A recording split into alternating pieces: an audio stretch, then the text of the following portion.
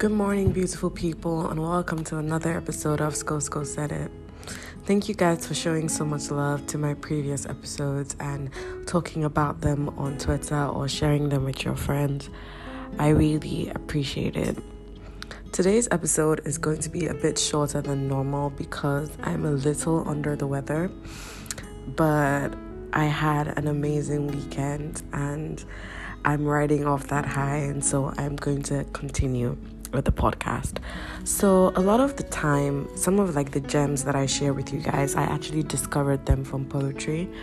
And this episode is going to be a poetry reading and then some explanations about some of the poems I have read that have really instructed me and that have left me very knowledgeable of how to handle my emotions and things like that. So the collection we're reading from, I think I've mentioned this before, is You Too Will Know Me by Ama Asantewa Diaka, and she is a Ghanaian poet that I think everybody should read. So I'm going to start with Suicide Sarah, and it's a really long poem, so I won't read all of it. I'm just going to read a bit about, unrequited love and loving people that are not good for you. So here's Suicide Sarah. You smoke on rooftops to take away the heartache. You allow others to cut you and get high off watching yourself bleed. Men have been looking for God inside of you, and you have been looking for God in the faces of strangers who offer you their coat. Everybody wants you at their parties because they know you're as good as them as you are at blowjobs. Everybody wants to drink with you. Everybody wants to dance with you. Everybody wants to fuck around with you. But nobody wants to walk blindly through the dark to help you find yourself. Well, damn everybody. Wow. Okay. So in that poem, she's talking about how, a lot of people enjoy you for their own selfish reasons. Like, they only enjoy you because of what they can get out of you.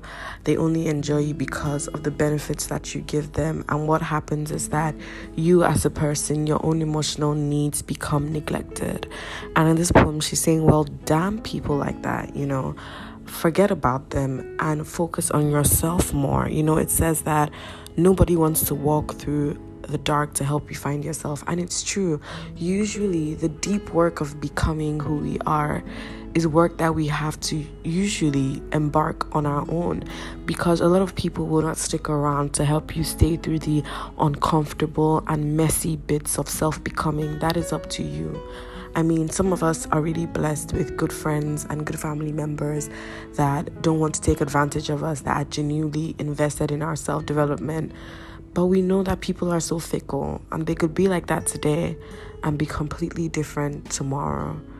So if you're in a kind of situation where you've noticed that people just take and take and take from you, there is no reciprocation, you're continually extending yourself for other people who are not returning such graces to you, well, damn them. Damn them and focus on your own self more. The next one we're going to read is Forgiveness. And I've shared this before, but I'm just going to read it in entirety today. I think it's very important. Forgiveness. There is something about the way people leave that makes you want to bottle who you are and keep it safe from the world. You have a brave face that only lets you rent it for public appearances and old relationships. You plow the road of failing friendships where awkwardness is an easy language and forgive everybody but yourself. Forgive yourself for convincing yourself you will never know a greater love. For creating this architecture of doom and leaving underneath its leaking truth. Forgive yourself, for you are a breath of fresh air. Forgive yourself, for there is overflowing love lining up to engulf you. Forgive yourself, for there is overflowing love lining up to engulf you. Just pause right there and just reaffirm to yourself that there is overflowing love lining up to engulf you. on the TL yesterday, there were conversations about heartbreak and, getting over people. And I feel like one thing that remains very true with heartbreak is that after it happens, the pain is so raw that you just want to, hide yourself away. The poem opens with, "There is something about the way people leave that makes you want to bottle who you are and keep it safe from the world." And I definitely think that that's the thing that happens after breakups, right?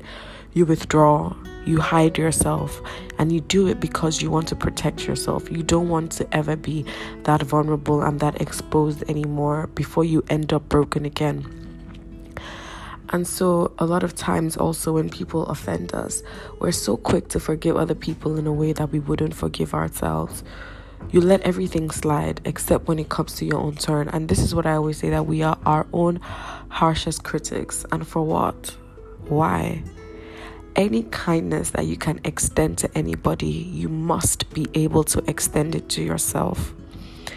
Any grace that you can give to people, like, "Oh, I'm sure he's having a rough day, that's why he can't be here for me right now." Always be ready to extend that same grace to yourself. Always be ready to say, "Oh, I am having a bad day as well. Maybe I need a break. Maybe I need to disconnect. Maybe I need some time on my own." You forgive everybody but yourself, and it's very unhealthy to constantly do that. And what I tell a lot of people is that when you do that after a while, what you're saying is that other people's feelings are more important than your own. And you must never ever end up in that kind of space. You must just never. So if you're ready to forgive other people, always be ready to forgive yourself. And if you're someone listening who's recently been heartbroken, who's going through a lot of emotional turmoil, relax, breathe, cry, and believe that there is greater love lining up to engulf you. I remember when I was heartbroken and I was tweeting a lot about my heartbreak and about experiences from my past relationships. One of my favorite poets, Titilope Shonuga, she replied one of my tweets and she said that such a love existed in the past means that a greater love lies ahead. Trust your heart. And ever since she said that to me, it stuck with me so much because it's true. The fact that I have enjoyed something like that before, I was 18 or 19, I still have a long life ahead of me. There is a greater love ahead. I don't need to hide in the shadow of this love and believe that I will never ever have something like that again. There is greater love lining up to engulf you. And do you know what the word engulf means? It means it will surround you. It will consume you. It will swallow you whole. It will envelope you. It means that you will be dripping in that love. And isn't that such a beautiful thing to look forward to and to just believe in? I think that it is. Wow, I got pretty emotional there. Forgive me, you guys. Okay, the next poem we're going to read is Let It Be. And I like this one because it talks about anxiety. And if you're of faith, it talks about God in certain ways. Sorry, I'm sniffling. Let it be. I have been fretting over things that God shakes his head at, toying with faith as if it were a disappearing act. 1 minute I'm full of it, the next I don't exactly know the shape of it. I fret over now and tomorrow, giving myself and God a headache. Spoon feed myself faith and come up hungry again. I have taken up all the space on my mother's prayer sheet, and the happiness of those I love takes up all of mine. At the end of the day, we're both in God's ears saying, let it be. Let it be. I really like this poem. I like it because I'm Christian and I definitely know the difficulty of a relationship that a lot of us Christians have with God and with faith and with wavering, believing one moment and not believing the next. Something bad happens and it shakes our faith. Something good happens and it boosts our faith. That kind of seesaw disappearing act of, here today, gone tomorrow. And, at the end of the day, we're actually just begging God, I beg, let it be. Let it be. And, I also like how it hints, at the power of manifestation.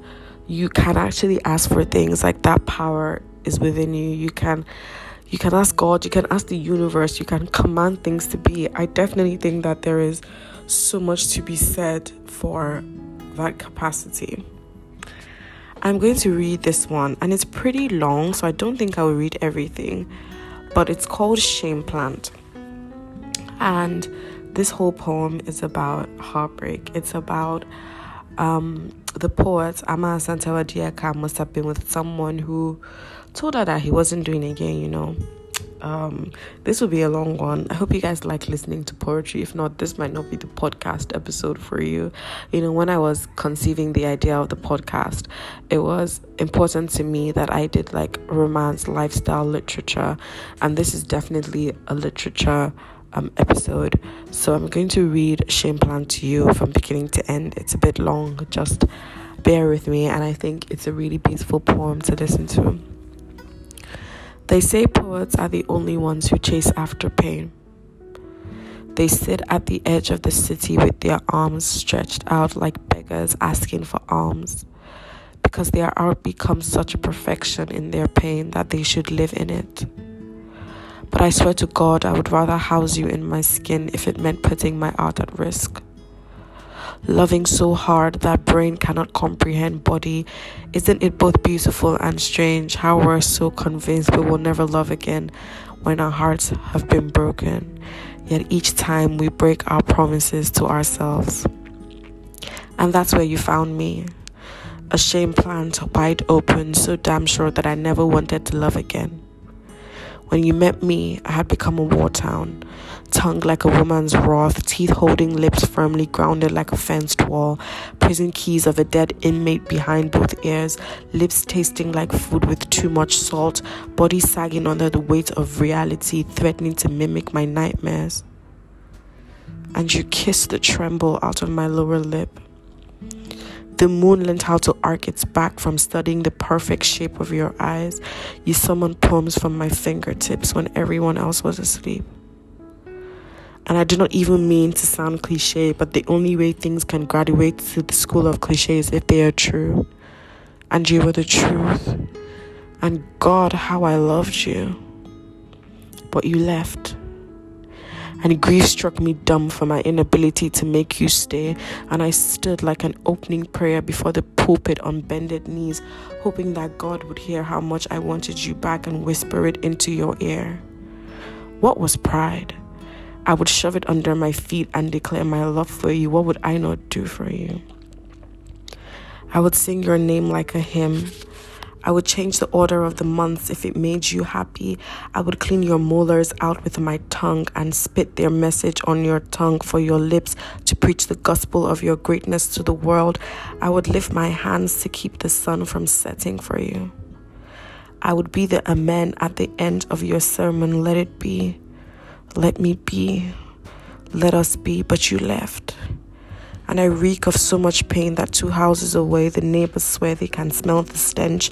I remember when I told you I loved you. You kissed the words of my tongue and acted like it was a treasure.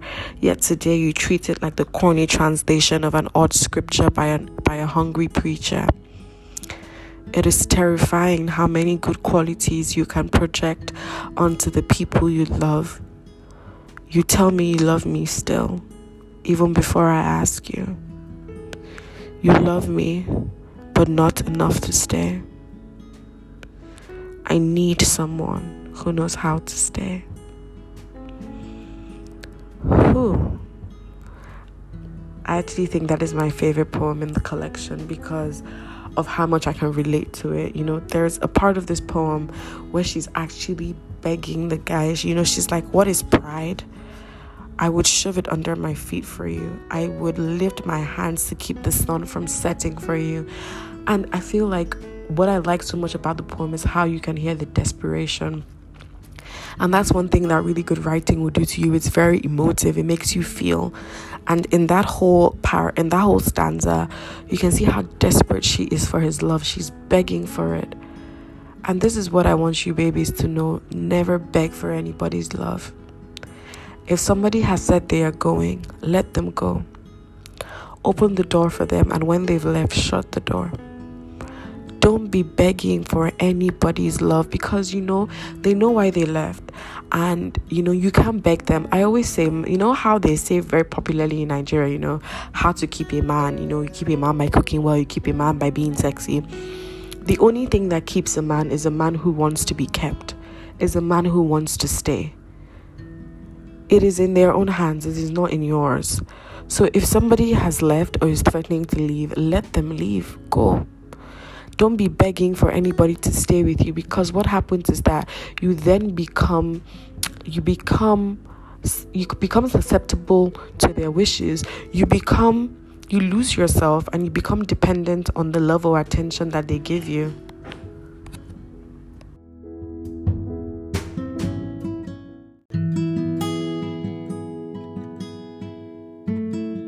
And what kind of life is that, to be so dependent on another person for your validation and for your emotional well-being? It's not even healthy. There's a podcast topic that I will do, and maybe hopefully with a therapist as a guest, to talk about attachment and like how we depend on people and how to form healthy attachment styles that don't leave us overly dependent on people who could potentially hurt us. But if you're a literary person, I really hope you enjoyed today's episode. And if you did, please let me know. Leave me a voice message or tweet at me at FinsCoSco on Twitter with the hashtag ScoSco said it, saying that you enjoyed the poetry episode and you would love me to read more, or you want me to discuss one of your favorite poets. I would be very happy to do that. As much as I love talking about relationships and love and emotions and lifestyle, the arts are a huge part of who I am and a huge part of what I hope to achieve and experience in life. So I definitely would love to talk about literature, books, poetry, name it, especially if you guys will listen. I hope everyone has a great week. I hope everyone has a really rewarding week. And remember that you don't have to beg for anybody's love, because there is overwhelming love lining up to engulf you. Bye, beautiful people. See you next week for another episode of ScoSco Said It. Bye.